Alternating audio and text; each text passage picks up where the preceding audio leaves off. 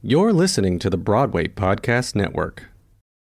Your brain needs support, and new Ollie Brainy Chews are a delightful way to take care of your cognitive health. Made with scientifically backed ingredients like Thai ginger, L-theanine, and caffeine, Brainy Chews support healthy brain function and help you find your focus, stay chill, or get energized. Be kind to your mind and get these nootropic chews at ollie.com. That's OLLY.com. These statements have not been evaluated by the Food and Drug Administration. This product is not intended to diagnose, treat, cure, or prevent any disease. With Lucky Land Slots, you can get lucky just about anywhere. Dearly beloved, we are gathered here today to... Has anyone seen the bride and groom? Sorry, we're here. We were getting lucky in the limo and we lost track of time. No, Lucky Land Casino, with cash prizes that add up quicker than a guest registry. In that case, I pronounce you lucky. Play for free at LuckyLandSlots.com. Daily bonuses are waiting. No purchase necessary. Void where prohibited by law. 18+. Terms and conditions apply. See website for details. Judy was boring. Hello. Then Judy discovered ChumbaCasino.com. It's my little escape. Now Judy's the life of the party. Oh, baby, mama's bringing home the bacon. Whoa, take it easy, Judy. The Chumba life is for everybody. So go to ChumbaCasino.com and play over 100 casino-style games. Join today and play for free for your chance to redeem some serious prizes. ChumbaCasino.com. No purchase necessary. Void where prohibited by law. 18+. Terms and conditions apply. See website for details. Hi, I'm Tanya Pinkins, and you're listening to You Can't Say That on the Broadway Podcast Network.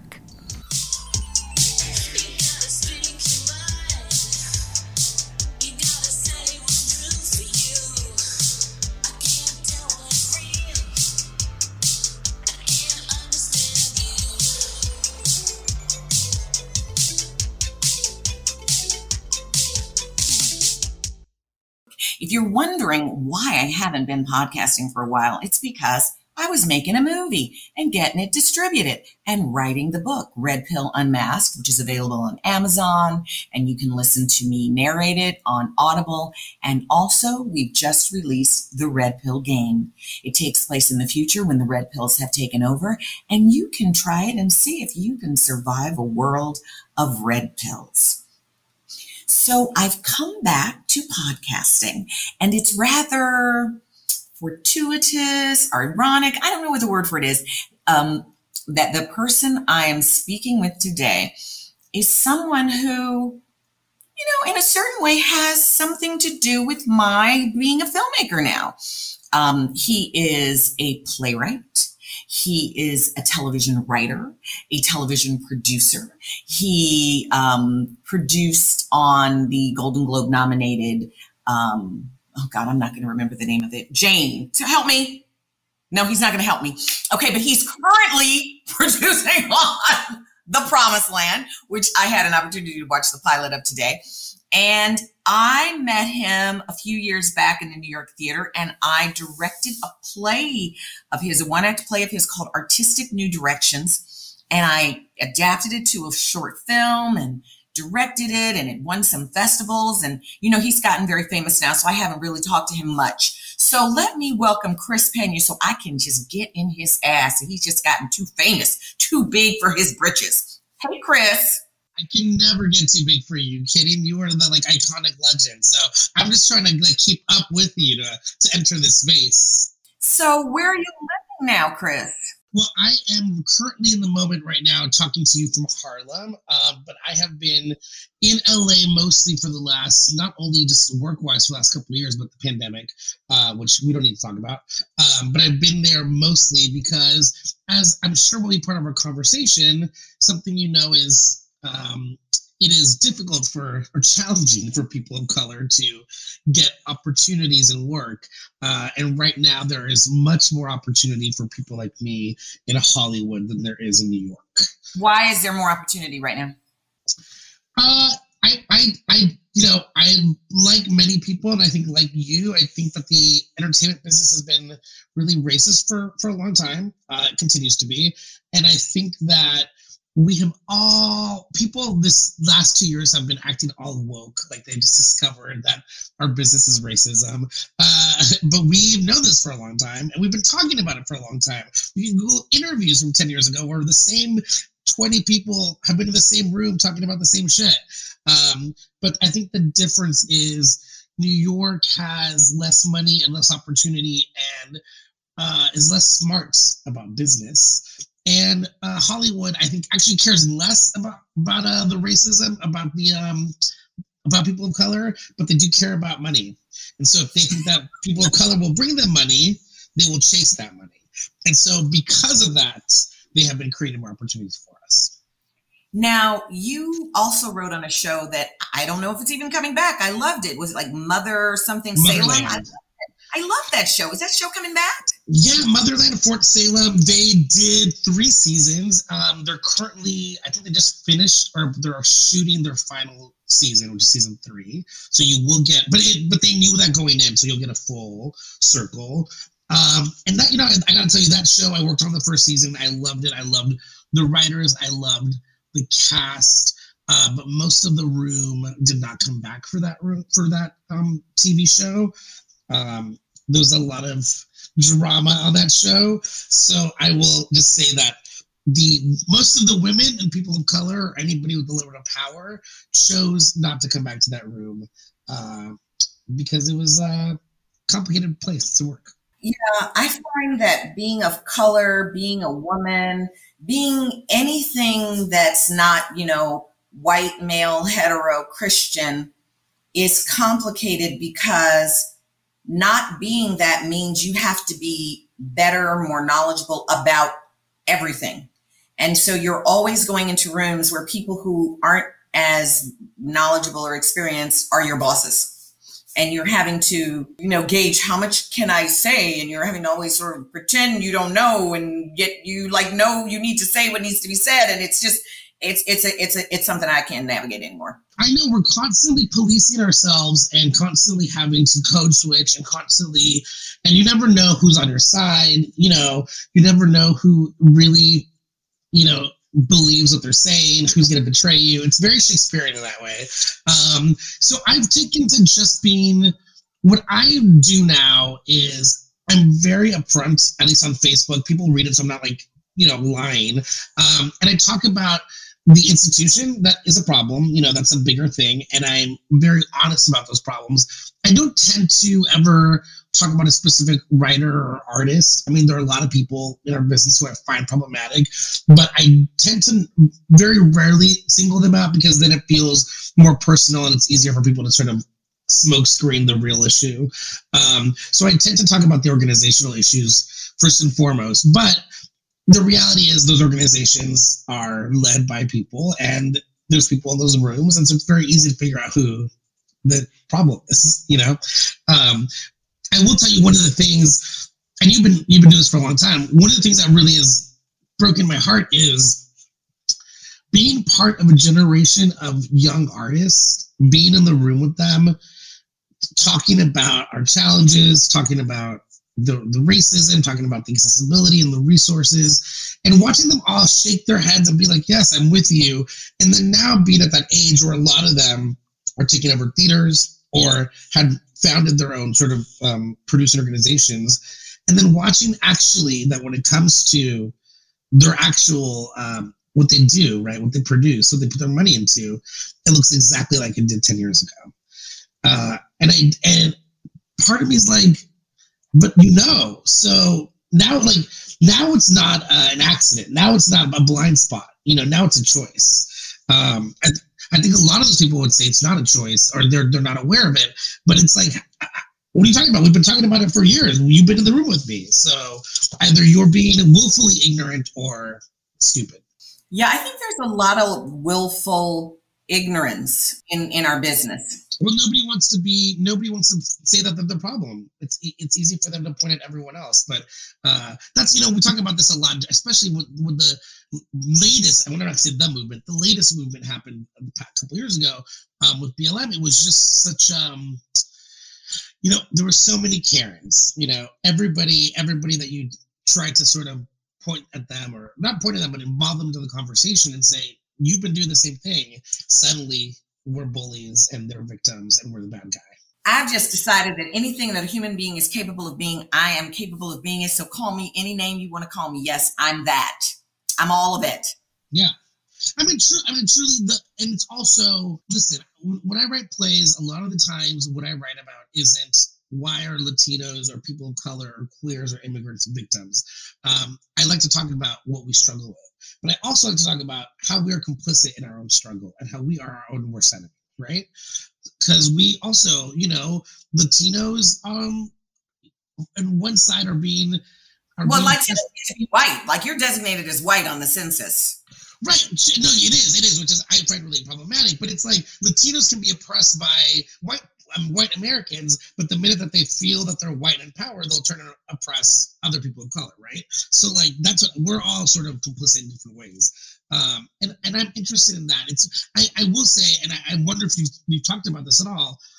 I've been really, and I have not said this, I've said this in private, I've never said it in public, because it feels like one of the other issues about the conversations we're having right now is that people are not being nuanced and that everybody wants to be right.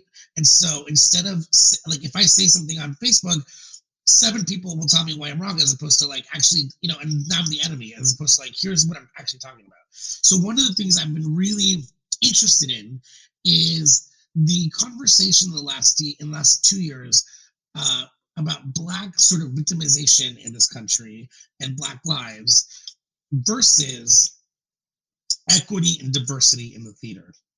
And I think somehow those conversations became one. But there was never sort of an acknowledgement. Like, if everybody said to me, hey, I really want to talk about the opportunities that Black artists have received in the theater scene, I'm like, that's great. But what I have found is that people talk about people of color and what they really mean is Black people. So, and as an example, in the last 2 years, have you seen 12 new Latino plays get added to the seasons? Have you seen 12 new Latino directors? Can you name 5 new Latino playwrights or Middle Eastern writers or Asian writers? And no, yeah. But let me just say this. Yeah. I wrote this essay on Medium 2 years ago, Why I'm Fed Up with Performative Activism from Black and White Theater Makers. And I'm told that it is required reading at many universities. Yale Drama School made it required reading. And I thought, wow, that's really fascinating. And many white directors called me to tell me how much they understood it. And I had to point out to them how they had done the things. And they're like, what? Because I'm just at a point in my life where I can be really honest. So for me, when I looked at what this season looked like with all those Black people, quite frankly, my attitude was, this was like, just shut them niggas up and give them a show and let them go in. Let's see if they live. And if they die, then we won't start our shows. But if they go and they survive, then we'll bring our Hugh Jackmans and our Sutton Fosters in. And what do we give them? 2 minutes? They got 8 weeks and they can say they had a Broadway show, but we didn't take the time building up the audience for them, really supporting them. But we could say it was the most Black theater in 40 years, but not really. Yeah, I agree with that. I 100% agree with all of that. And I do also feel like the argument that I am making is also that I just felt like everybody was like, look, we solved it. We solved equity and diversity in the theater. And it's like, you didn't do anything. And truly, if you had even tried to work at it, then you would have realized that equity and diversity in theater is not just one group of people, right? But I think I hear your version of it, which is they just wanted to shove Black people up, and I believe that a lot of that was that as well. Like, are you all happy now? Are you happy now? And I think many people were happy because I don't think they were really looking at a vision for a world that looks better. They just wanted access, and they had an opportunity to complain, and they got their access. And now people are like, are we done with that? Okay, let's move on to doing what we do. Yeah. I hear that. I agree with that. So yeah, I don't know. I feel sad. I feel angry. I feel frustrated. Yeah, but come on, like the Latinos, you all got so many people, so many countries. You got like a market, like the South Asians. You got market. You got people. You can make stuff happen. I mean, Lin-Manuel in the Heights, that was community supported, made that happen. I don't feel like my community does that for one another, but I'm not going to blame my community. I'm going to say that the systematic anti-Blackness means that even if we did, there are systems in place to just shut down whatever we do. Sure. Yeah. I mean, it's remarkable how ingrained into how we've been built, right? Like we don't even know sometimes that it's there, that it's right in front of us. That's so tricky. The Latino thing, I mean, listen, I don't know the real answer, but I think part of the problem that we're talking about is that everybody thinks that we're one thing, right? And the fact is, no, we're different cultures. We're different cultures, we're different countries, we're different languages. Some of us want to be here, some of us don't want to be here, some of us are forced here, and I think that a lot of times Latinos are so focused on their own or interested in their own story that they're not supporting the other Latinos, right? It's like, I think that a lot of the Mexican stories don't resonate with Cuban stories. They have such different baggage about what it means to be American, right? And so I think that's the problem, is that we can with so much disparity and breakup that it's hard to unify people. And I have a question about this. And then it's something I'm trying to keep in my mind to remember to say. I feel like in America, because we're just some of the dumbest people on the planet, we assume that the people who cross the Mexican border are Mexicans, and they're not. They're coming from other countries that our drug wars and American policy has forced these people out of their home, and they have had to walk across continents and through Mexico to enter the country. What do you think about that? Well, I think at the end of the day, the very first thing that I will just say is like, I'm not Mexican or Cuban, so and this isn't about pointing because I think Hondurans do this too.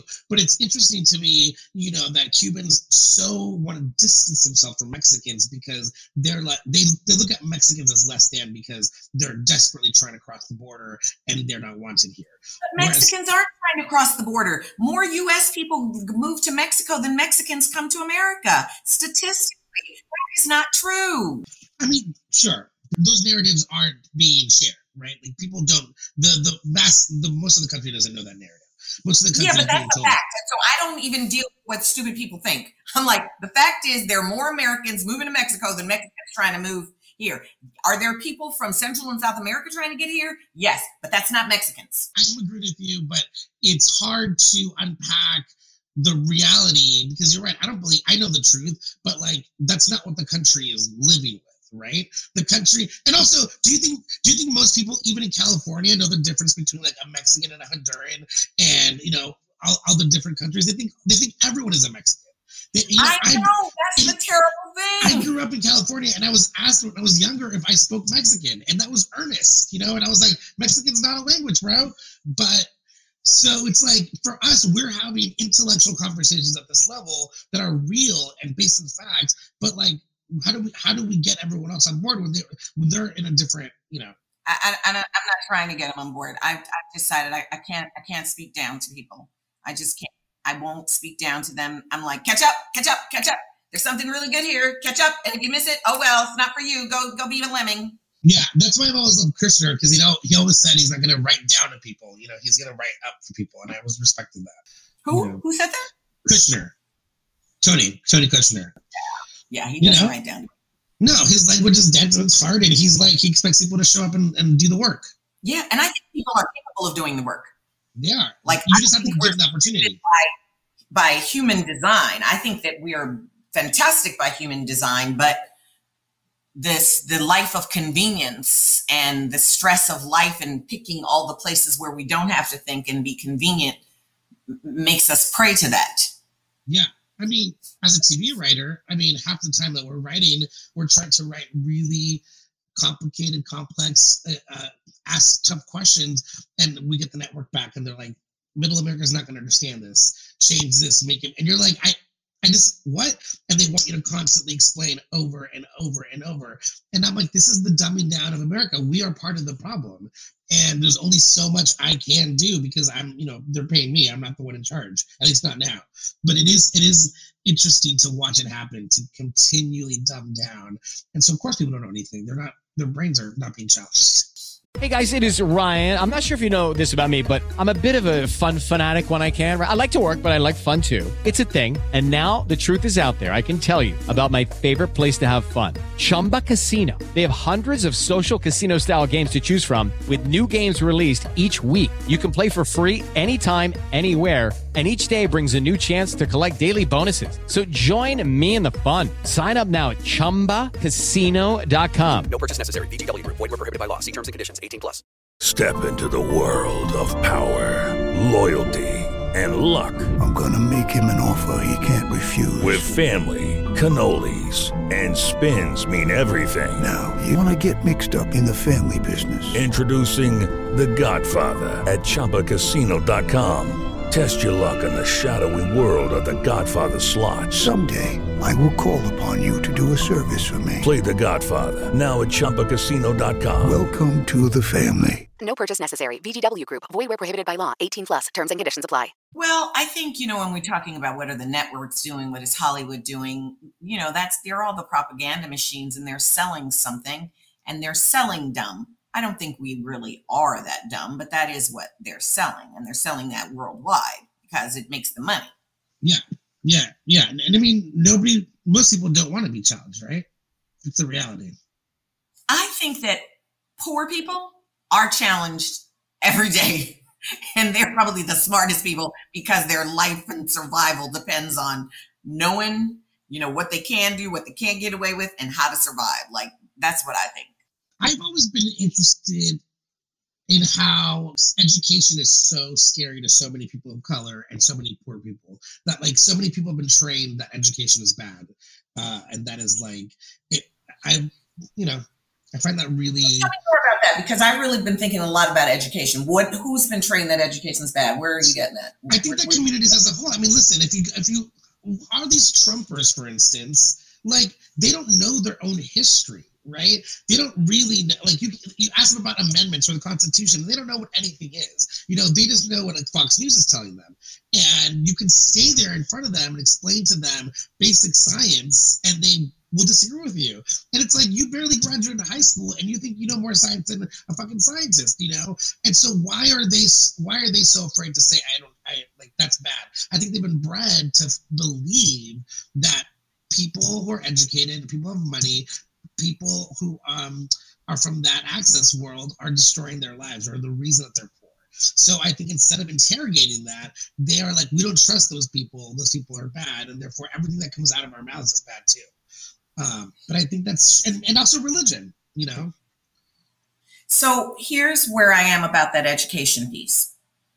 In the last year and a half, 2 years, I have realized how much I was lied to throughout most of my education, and that most of the books I read were written by people who were lied to, so that now every time I read anything, I'm suspicious. I don't trust it. I'm reading with a Google and a checking and multiple checks and going down millions of rabbit holes as I read everything, because I'm I don't know. And a really great example of how all of us have not been educated is that I was on Karen Hunter's show a couple of weeks ago, and David Pepper, who was the former head of the Democratic National Convention in Ohio, National Committee in Ohio, was on. David Pepper is a Yale undergrad and a Yale Law School, and his major at Yale was history. And what David Pepper was on fire about is the fact that he had never learned in his entire undergraduate degree history education that there had been representative democracy with Black people in every aspect of government during Reconstruction. He never learned that in Yale. And I'm so it's not just I got a bad education. There is some conspiracy somewhere that there are just certain stories they don't even want the elite to know. Yeah, I mean, sort of pushback I'll say to you is that though I agree with everything you just said, the difference is that you are smart enough, because even if a lot or much or most or whatever the amount you want to say of your education is wrong or slightly a shift or whatever, you are still an educated enough person to come now and do the work and realize that and go take it apart and figure it out. And I think that a lot of people don't even get to, oh, my education is wrong, you know? And I think to some degree, you have to be educated enough to figure that out. But you have to have the leisure and the luxury to be able to do that. Like if you're struggling to survive, you don't have time to be figuring like, oh my God, I'm so dumb. And it's like, once you know that you don't know, what are you going to do about it when you still got to show up at that job and knock those bills in every day? Or also the reality is at any level, you just know as much as you need to know to survive, right? Or to keep going. So then what do you do? I mean, it's like, of course people are going to be trapped in their spots if they don't have the opportunity to figure out that they're being locked in, that they've been imprisoned. And I think this is true for a lot of us, you know. So I read your Facebook post about how excited you are about your new show. So besides what you said on Facebook, like, because you know what I know, this is what I'm gonna say. I'm you can't say that, and I say anything and everything on the show. I will tell you that the Latino people, Latinx, I don't know what the right word is. I can't keep up with the words that are changing. Girl, same. I get told by not a lot of people what I should be saying, please. But the people that I know who were raised in what is often called Hispanic or Latino culture, who were upper class, I have found that many of them were raised with a better skill set of saying what needs to be said and code switching than sometimes I feel I got as a Black person. And I think you are very good at that. Like one of my friends, a Latina woman, Bolivian, she was saying school was like, she don't even know what school was because her parents taught her, this is what you say, this is what you do, and you just know how to take people. Like I feel like I learned that at a certain point, take a teacher, which made me question whether I was even smart because all I was doing was telling the teachers what they needed to do. And then it was like I couldn't keep doing that because I had to find out who I was. So my question, is this show what you've been wanting? I mean, I'm sure you have your own shows that you want to do. You are both a writer and a producer on this show. What does it mean to you to get to be there? I'll share two things. First, which is, I've written for cable most of my life because I think you can get away with and say more complex things on cable. So I will say, and I mean this wholeheartedly, I love this show. I love it so much. It represents everything that I want to happen on broadcast TV, right? So like it is the best of what I want broadcast to be. One of the things there are many reasons why I love the show. One, it was created by a Latino writer. Our room was 6 Latino writers and 1 white writer. That has never happened to me. I've never been in a room with that many Latinos. I really believe that we want to tell as many narratives. There's no one narrative, right? I don't think it's my responsibility to tell the story of Latino people. It is too much. I can only tell you my story, and that story is authentic Latino because I am Latino and I've lived a Latino life, whatever that means. But one thing that I have really fought for in the entertainment business is all the stories, most of the stories of Latino on Latino TV are about poor Latinos, uneducated Latinos who are struggling, Latinos who are undocumented. On Jane the Virgin, Jane took the bus everywhere. She didn't afford her own car. On One Day at a Time, the grandma lives in the living room. All these people are struggling. And why can't we have struggle without poverty? Why can't we have struggle and be legally here and educated? I'm not saying those stories do not have value. I'm not saying they're not necessary. I'm saying that cannot be the only story, right? And if we say that we look to TV as something aspirational, something that can give us hope, well then why aren't we giving Latino people that? And so for me, this show was really exciting to me. I'll tell you. So my agent sent it to me. I initially said no because of the title. They're like, read it. The first 5 pages, it's like Mexicans crossing the border, literally at the border, talking about their dreams. I told my boss this. I was like, fuck this. This is like literally what I refuse to do. I'm not going to do this anymore. And my agents were like, just read the whole thing. And then I read the whole thing, and as you know now, there's a big reveal, which is that there are two timelines, and that actually these Latinos become this empire. That really spoke to me because as much as people, I do look white, I do have a lot of access and resources. The fact is, my mom and dad were Latino immigrants. We were very poor when I was a kid. I was in ESL classes. People think my mom is my maid. She's so dark, and she has an accent, and my dad has an accent. My dad was a janitor. He's your dad built his own empire. Yes, no, but that's the point. But it's not. He didn't show up to. But the point is, I think he didn't show up to America. They gave him the empire, right? He built it. Like there was years of us doing that, and he was a janitor. He still works. He owns the company he worked for. But so when I saw that show, I was like, this is my story. This is a story about these people who left their families, left their moms and their children, and they came here. And now here it is, right? And there's still drama. There's still fucking and cheating and betrayals and, money and all that shit. But I love that I was like, this is the first time I've seen my family. Here's this gay New Yorker who went to New York because his father sent him away when he came out. Now he's here to fucking take over the business. Like, all these things are things that I really resonate with. And when have you ever seen on TV a Latino family have Kardashian money who aren't drug dealers? I don't think I've ever seen it. So that is the whole reason I want to be on the show. Then, as we're writing it, my boss was really great about allowing us to pitch. Who is your boss? My boss his name is Matthew Lopez, not to be confused with Matthew Lopez, the playwright. Matt is Cuban, and he has written like 7 highly successful movies. He just adapted Father of the Bride with Andy Garcia and Gloria Estefan that's about to come out. He did movies with Adam Sandler and Kerry Russell. Like, he's made big time $100 million kids movies. And then he wrote this show which he calls his Latino take, or his take on East of Eden.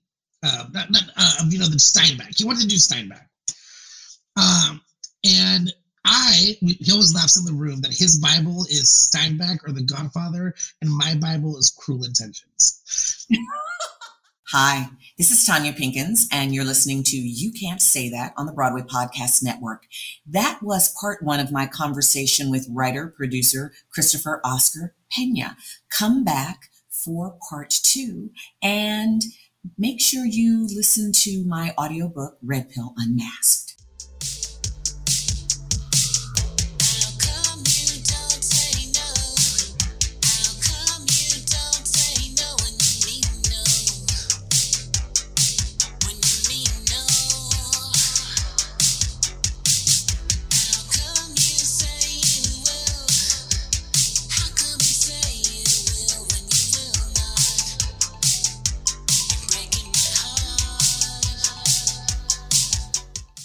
Thanks for listening to You Can't Say That, the show where you can.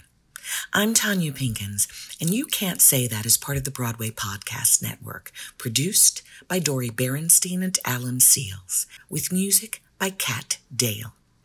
If you like what you hear, don't forget to subscribe and rate this podcast highly wherever you stream. Follow me on Instagram, Twitter, and Facebook at Tanya Pinkins. And to learn more, visit bpn.fm/YCST. Stay safe. Hey, it's Leslie Odom Jr. here on the Broadway Podcast Network to tell you about the Rise Theater Directory, a program of Maestro Music. Rise is a national online resource designed to connect and empower backstage and administrative and creative theater professionals from underrepresented backgrounds. If you work or aspire to work in the theater community, this can help you find your next project. And if you hire theater professionals, search the Rise Theater Directory to find your next team. Create your profile now and get more information by visiting risetheater.org. That's theater with an RERISETHEATRE.org, because only together we rise. With the Lucky Land Slots, you can get lucky just about anywhere. This is your captain speaking. We've got clear runway and the weather's fine, but we're just going to circle up here a while and get lucky. No, nothing like that. It's just these cash prizes add up quick. So I suggest you sit back, keep your tray table upright, and start getting lucky. Play for free at LuckyLandSlots.com. Are you feeling lucky? No purchase necessary. Void where prohibited by law. 18+ terms and conditions apply. See website for details.